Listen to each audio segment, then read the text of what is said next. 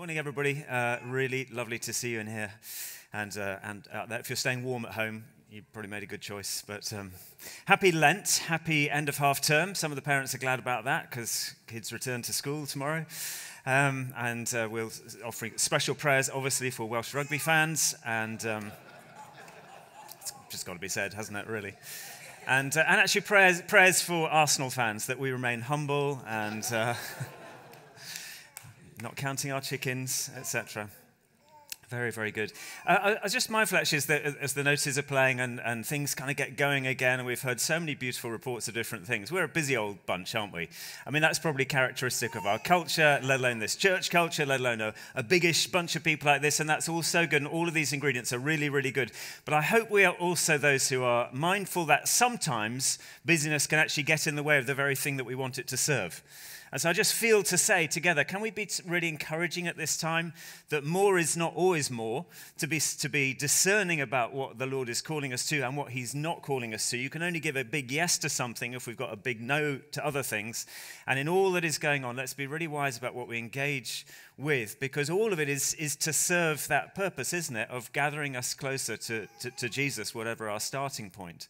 And Lent, actually, I suppose, in many ways, is a time of typically where we dial down in a way in order to dial up that sense of leaning into God. So please hear me carefully. I'm for all the things that we're putting on. I'm excited about them. I'm excited about the different things. But let's just be selective and mindful not to let the enemy let busyness get in the way of the stuff that we want to lean into and press into, which is always the presence of Jesus, isn't it?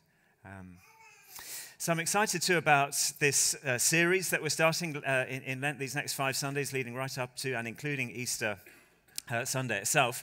And I'm going to show you a beautiful image to start off with. I want to remind you of an image that has become a real favorite.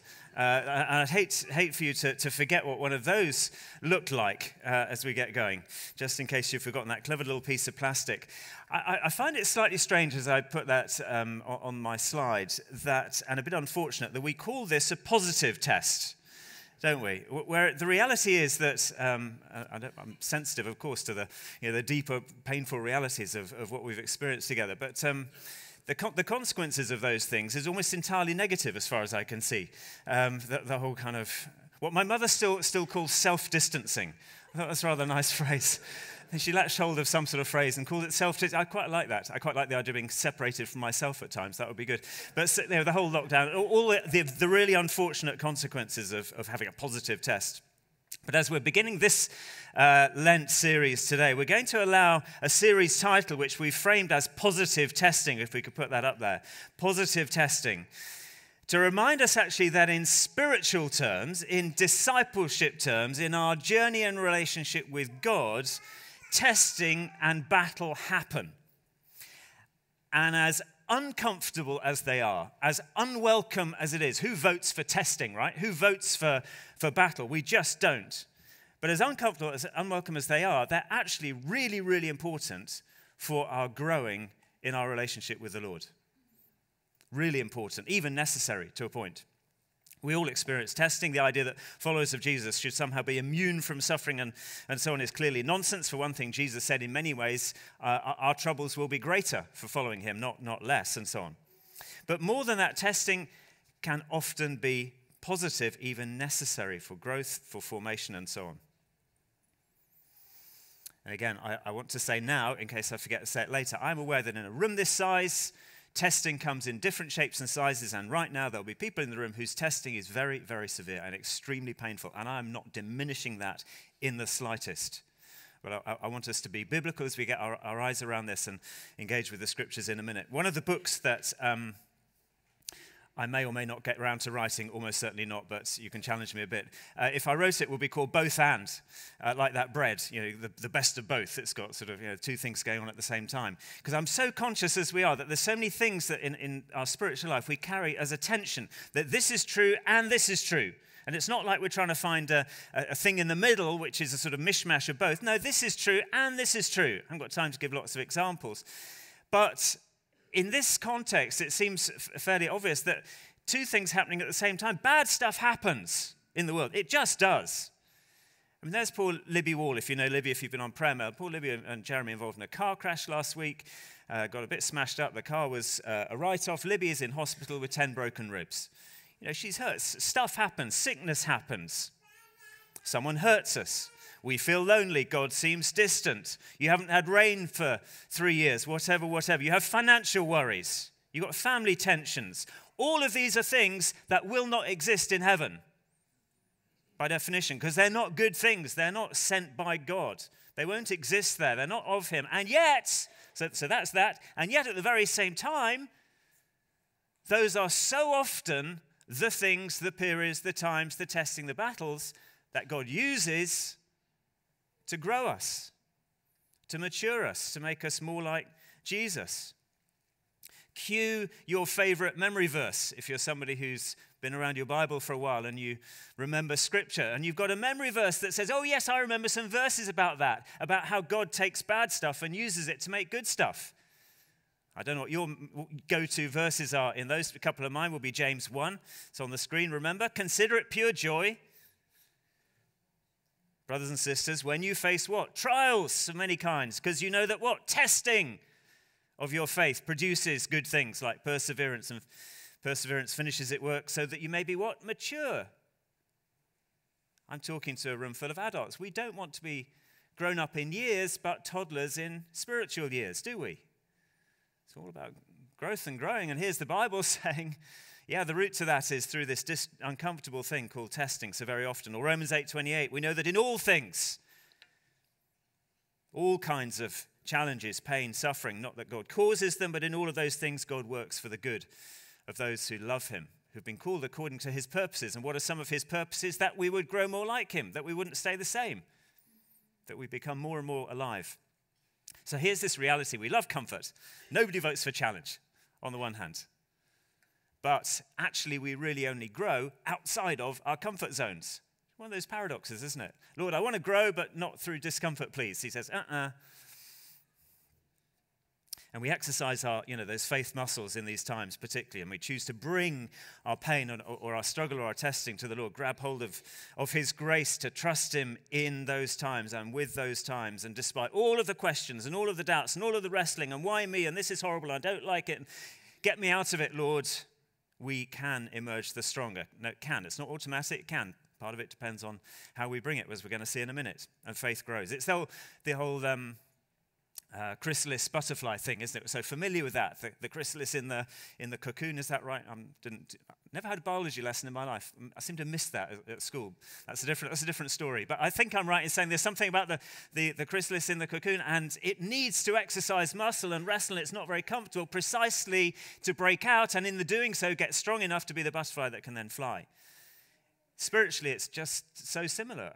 As we have to exercise some faith muscles in times of testing in particular, something happens, and we may not see it at the time, but we can emerge the stronger. Some of you in the room have been around long enough, and others would know a little bit of the story. A few years here, we went through a pretty traumatic and turbulent and incredibly difficult time, and it was extraordinarily painful for many. At a personal level for me, at a family level for me, immensely challenging and painful and struggling. Would I voted for that? Not in a million years. And yet my testimony would be, as many in the room, that somehow it's in those periods where you get to discover, is God gracious? Does he live up to his promise? Does he do what he says he will do? If we dig in and just go, help, Lord, keep our pain before him, actually we discover my testimony would be yes. I struggle with a strange tension. Was I glad that it happened? No, of course not. Was I glad for what God did through it? You bet. And he couldn't have done it if we hadn't gone through it. I mean, square that circle. Can't, can we? It's both and. And I've discovered a depth of grace and a greater richness to those promises of God in tough times than I'd ever known before. I've grown in that sense. I personally have grown. My faith has become stronger through those things. You have your stories too. So here we are. That's by way of introduction. In fact, today is all by way of introduction to the next 5 Sundays, really. That these Lent Sundays, we're going to kind of ask why and how can our testing be positive? I guess that's the question that sort of sits over this, really. And you can apply. You're already thinking about what your testing looks like, what it has looked like, what you're facing now, and so on. And there's real encouragement here because we're going to look at the life of Jesus. Of course, we are, as he faced some tests that we're fairly familiar with. Again, if we know our Bibles a bit, particularly around this time of year, we seem to circle around this passage. His 40 days in the wilderness, right at the start of his public ministry. And they were unwelcome. I can't believe that Jesus welcomed this, but in embracing them, he overcame them. And plot spoiler, he grew through them. Plot spoiler, the text says, as we're about to see, he went into the wilderness full of the Holy Spirit because he'd just been baptized. At the end of the story, he emerges from his testing and wilderness in the power of the Spirit. There's a growing that takes place even in these 40 days. And I believe the Holy Spirit is really going to equip us, friends, and bless us and help us and encourage us in the stuff of life, whatever size and scale your testing and challenge is, to fight and to overcome and to grow in the exercising of faith muscles. So would you like to find Luke chapter 4 in your devices or Bibles? The words will come on the screen too, but we always encourage to hold something in your hands because it's good practice. So a bit of an overview today, this fight, and a couple of fairly basic big points.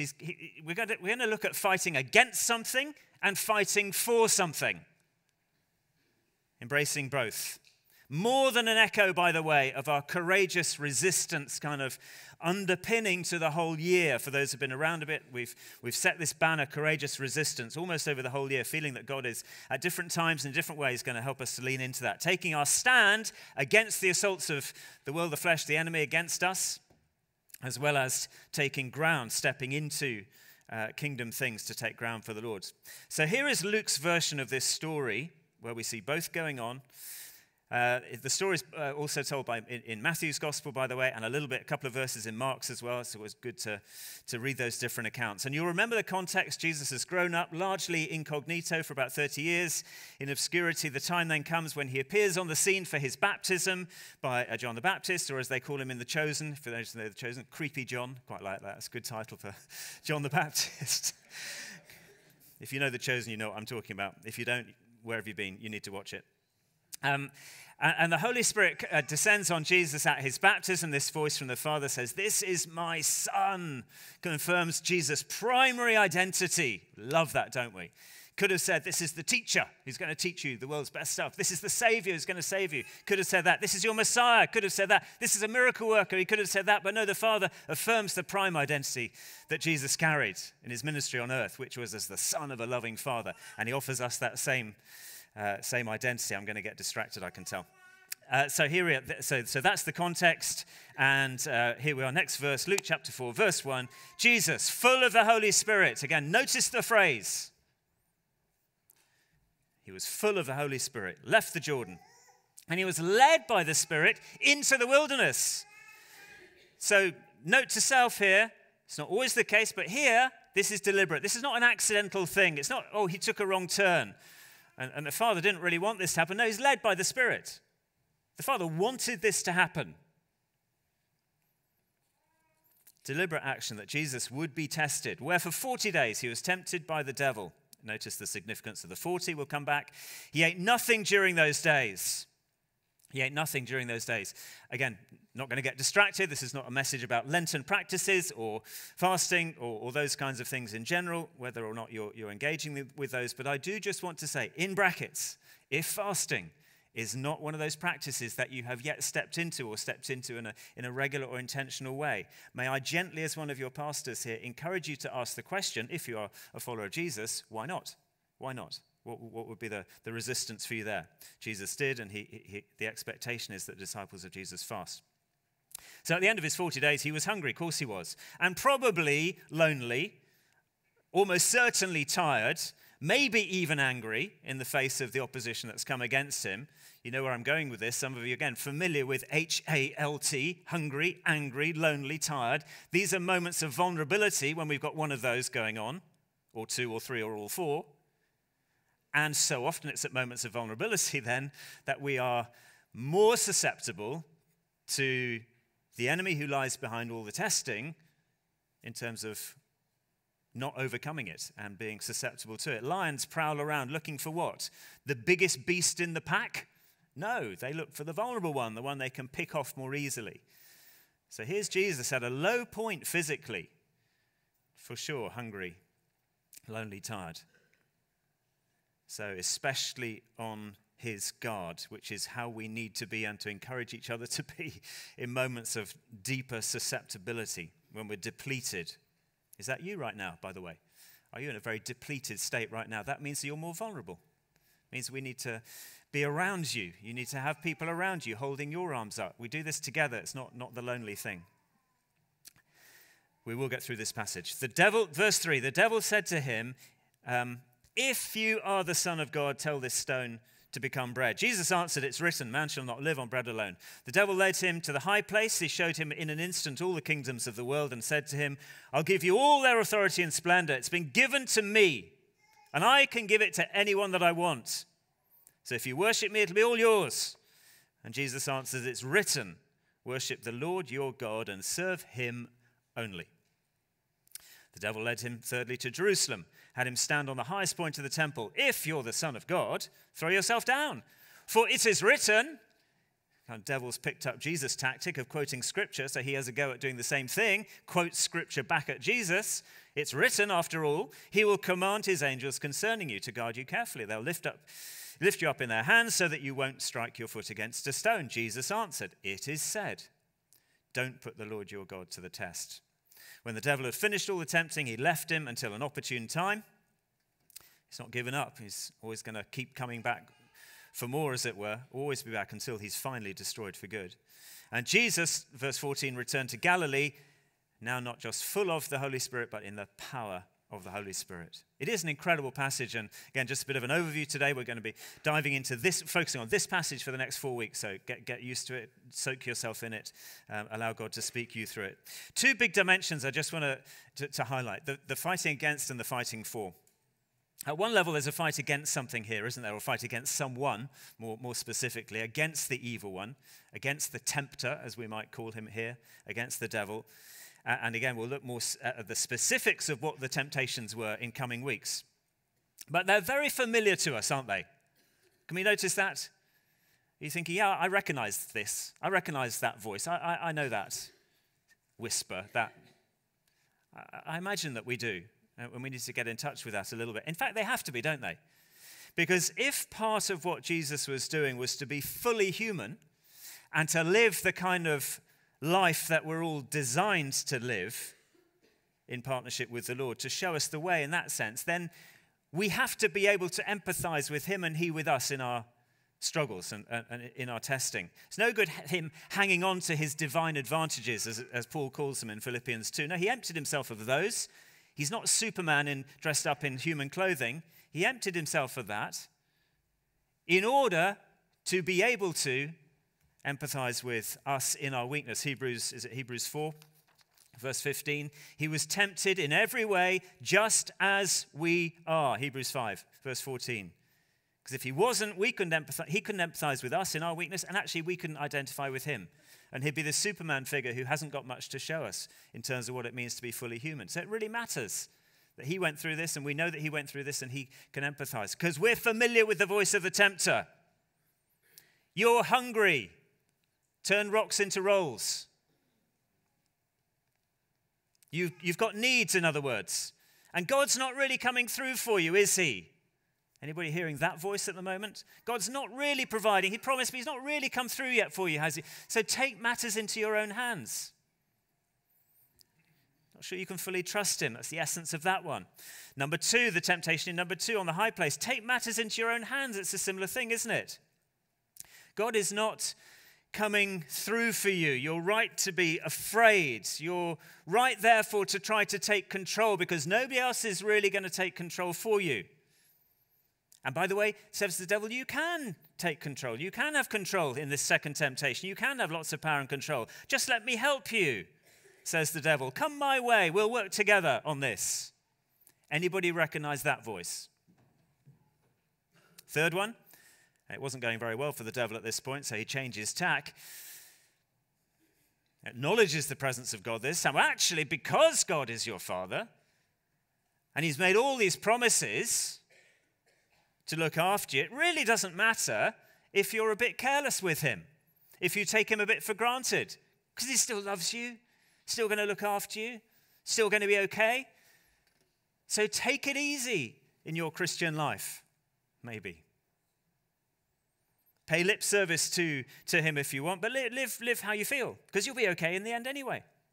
Anybody recognize that voice? And we'll explore these more in coming weeks. I'm pretty sure that I don't need to explain much or illustrate further what temptation feels like. I'm pretty confident that we've got that one down. We know what that voice sounds like. We know what that sense is. But I'm pretty sure that I do need to keep inviting the Holy Spirit to invite me, to remind me, maybe you, why this really matters, why sin matters, actually. We do need reminding of that. The enemy's main weapon, remember, he's the father of lies, that's one of the depictions, is deception. And he'll always deploy deception. Whatever else he deploys, he'll deploy deception to make sin, to make his way and not God's way look more attractive. Always. That's why temptation works, friends. We have got that, haven't we? Temptation works because it's attractive. If it was unattractive, we wouldn't fall for it. That's the whole point. We don't take a lump of deadly nightshade poison and eat it. But if it's got a donut wrapped around it, well, that's a different matter, because we like the idea of the donut, not realizing that it's poisonous inside. It's how temptation works. I think we just had that slide up previously. You can pop it up now. Because what the voice of the tempter does is to maximize the short-term gain. Of course it is. That's the voice, isn't it? It's going to go well for you. It's worth lying right now because it will get you out of a hole. It's worth watching porn right now because you need some comfort and it's going to comfort you. Gossiping's fine. You just get some satisfaction from gossiping right now, saying that bitchy thing. How about coveting the Porsche that's in the garage, next door, etc., etc.? How about more Netflix rather than more Bible? And so maximizing the short-term game, it's going to be fine for you, it's going to go well for you. And minimizing the opposite, minimizing the harm, minimizing the completely toxic, destructive effects. The desensitizing effect that our stupid, loveless, self-centered, dumb choices to go the other way than God's way have on us and have on others. How do we know that it's serious? Because the only way that Jesus could even begin to deal with that stuff in you, in me, was for the Father to send him to earth, for him to take on human form, to allow himself to be nailed to a Roman cross. And far greater than the physical agony of all of that was the spiritual agony of taking all of your stuff and all of my stuff and all those rebellious choices on himself in that moment. That's how we know that it's serious. That's how we know that he loves us, and that's how we know that sin matters. And here we are in Lent, coming up to Easter. I'm really interested, by the way, that one of the hallmarks of what the Holy Spirit seems to be doing in some of those things that we're hearing about, and I know that we only know what we know, and how could we generalize across the whole globe? But take Asbury College that we've been mentioning. We mentioned a bit last week, and we're familiar with some of that. And some of the things that are spinning out of that. And some of the prophetic voices from those who've been saying this for 2 or 3 years. One of the hallmarks of this activity of the Holy Spirit seems to be an increase in the fear of the Lord. I welcome that. Not glibly, because I think the fear of the Lord is tough. But it's a reminder of holiness. It's a reminder. So this is a phrase, by the way, that's all over Scripture. It's not just an Old Testament concept. All over the New Testament, the fear of the Lord as well. And fear of the Lord, by which, of course, we don't mean being scared of him. It's not that, as if the Lord was some sort of angry headmaster. But fear as in reverence, awe, respect, having a fuller sense of who he is and who we are. And that would include, in my view, and I find this helpful, a really deep and growing fear, genuine fear, of the consequences of my rebellion against the Lord. The consequences of my stupid choices. A fear of that.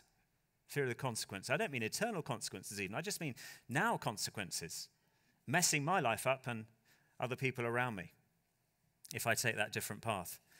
So I really welcome, I think we should be praying for more of the fear of the Lord. I'm pretty sure that he's wanting to grow us in that and all that comes with that by way of this move of a deeper repentance, of a recognizing the holiness of God because he loves us, not to make us feel bad about ourselves.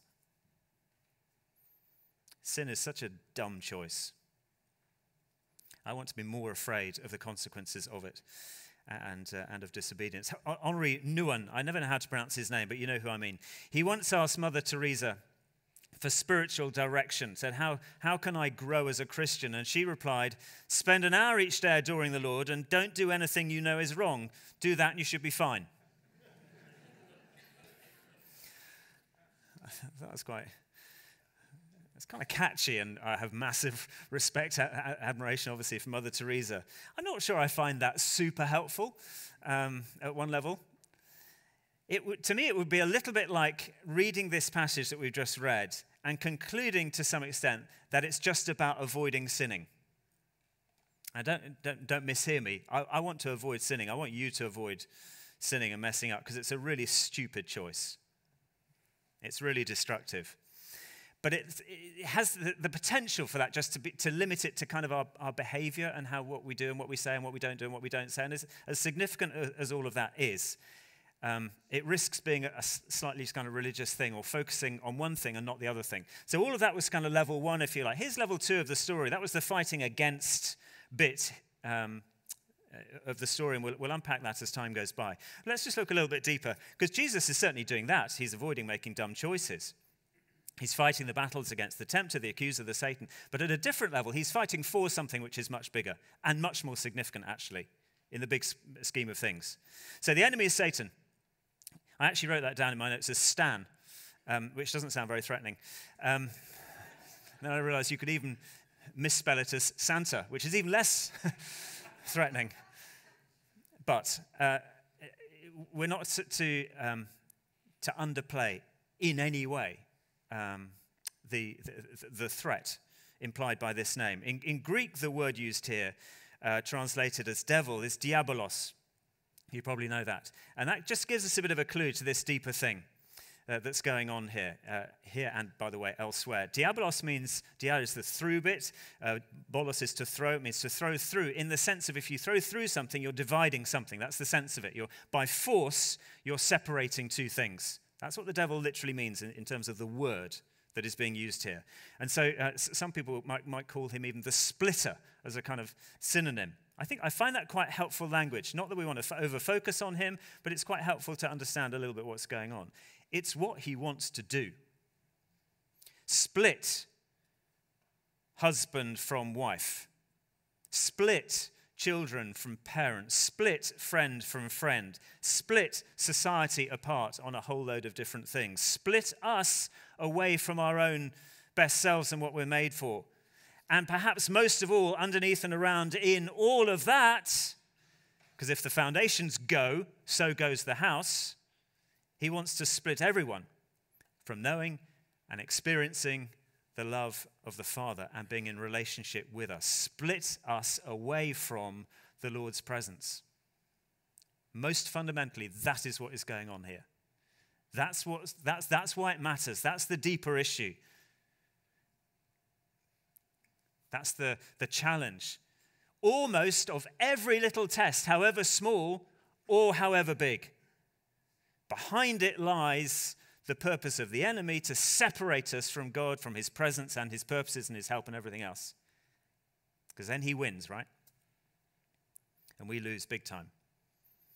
So here's in the text him wanting to split Jesus from, first of all, his main identity. We know that, right? He's just been baptized. What the Father says, you're my son. How does the devil, the splitter, start off his questioning? If you're the son. In other words, let me have a go at splitting you from this identity that you've got. Let's see if I can separate you out from who you are. And it's still his way. Do you recognize that voice? Tim, are you really forgiven? Yeah, you've been saying it all these years. Are you really? Do you really deserve that? Is that what God's done for you? I know what lurks in your heart. Other people might not, but I do. Do you really think you deserve to be loved? Do you actually believe that God will keep his promises? Sowing the doubt, separating, splitting, can you see? Separating us from who you are. Other people might be, worth something, but I'm not sure that you're quite worth it yet. All of that. Jesus stayed faithful. It's about faith. This passage is about faithfulness, by the way. It's Jesus' faithfulness here. Here to his identity, to who he was. He's faithful to who he was. Next, he stayed faithful in this, we can see it, to his assignment. Despite all this severe testing, what's the enemy trying to do? He's trying to separate him, split him from his purpose. Desperate to derail Jesus before he even got going. This is right at the start of the journey. Jesus has come to set things right. We've got echoes, by the way, here of Exodus and Eden in this story. They're beautiful. Just briefly, Jesus counters every assault. We're familiar with that with the scriptures, remember? And the scriptures that he quotes all come from the story of the Exodus. They all come from that story of Israel in the wilderness. Well, here's Jesus in the wilderness. He's come through the waters of baptism. They went through the waters of the Red Sea. He's now had to face in 40 days what they struggled with in 40 years in the desert. And they failed again and again and again. Where they failed, he succeeds. So strong echoes of that salvation story. But behind that, even more deeply, echoes of Eden. The first garden where Adam and Eve fell at the very first hurdle, as we know. The first whispering voice of temptation, the very first one, as far as we know, that came. They fell for it.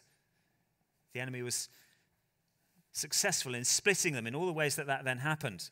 They took things into their own hands. What's the contrast here? Jesus keeping his eyes on the Father, keeping his eyes on the Father's ways, keeping his eyes on the Father's plan, the Father's assignment, the Father's commission to him. So this second Adam, as Jesus is often referred to in the New Testament, launches his mission to undo the disastrous effects of the first Adam. So what are the whispers meant to do? Separate him from that. Deviate, distract him, frankly, from the path of servanthood. Distract him from the path of suffering, which is his pathway, his kingdom assignment that would lead him from his baptism to his death 3 years later. Distract him from this commission to redeem the world.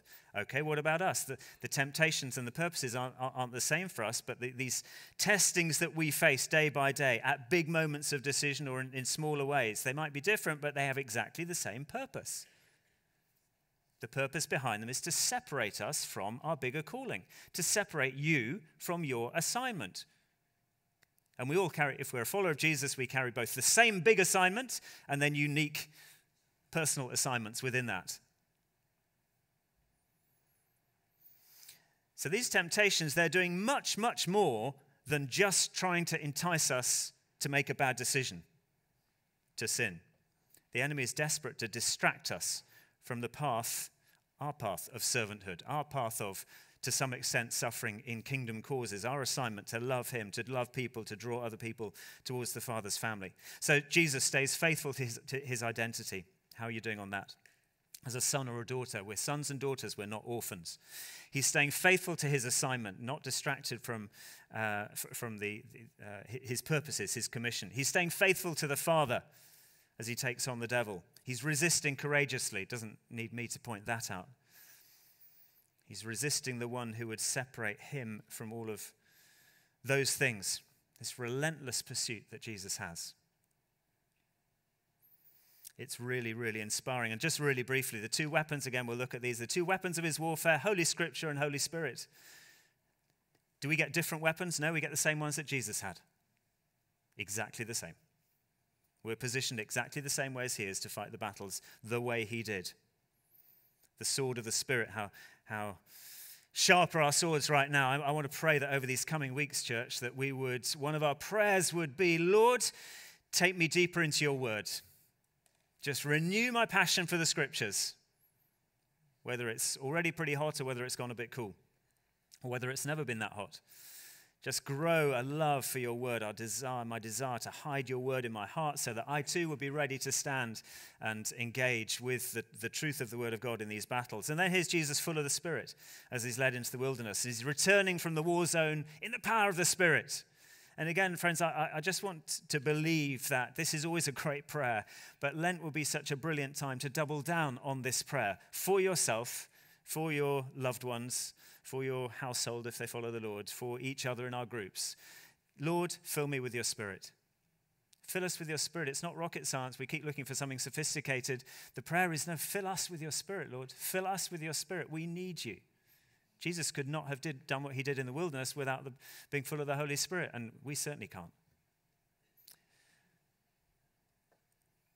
There was, I I'll end on this story, and then we'll pray. There was a submarine called the Thresher 50 years ago, American submarine, and it dived to a deep depth, and it got a crack in it somewhere, and some seawater began to come in. And because of the pressure at 730 meters down, the external pressure, eventually the whole thing just imploded.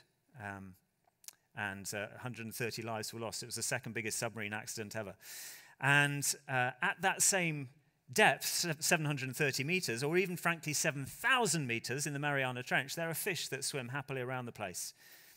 Same external pressures on them, but they don't succumb. Why not? Because there's something about their design. The internal pressure counteracts the external pressure in those fish in the way that they're made, to the point where they survive and flourish. We're talking about testing and challenges, the external pressures that come to bear. And I want to remind us as we come into close and as we pray for each other that he who is in us, those of us who have invited Jesus in by his Spirit, he who is in us is greater than the one who's in the world. That is a promise to stand on, is it not, as we head into our Lent season? That we don't negate the challenges, the testing, the stuff that comes against us. But friends, we don't need to implode. Far from it. He who is in you, the Holy Spirit who is in us, Jesus by his Spirit who is in us, is greater, far greater than he, the one who at the moment has temporary authority and power in the world, the devil. And this story will encourage us so much as we stay faithful to him, as we stay faithful to the Father, as we stay faithful to the identity that he's called us into, and to the commission that he's given to us in the world. Amen.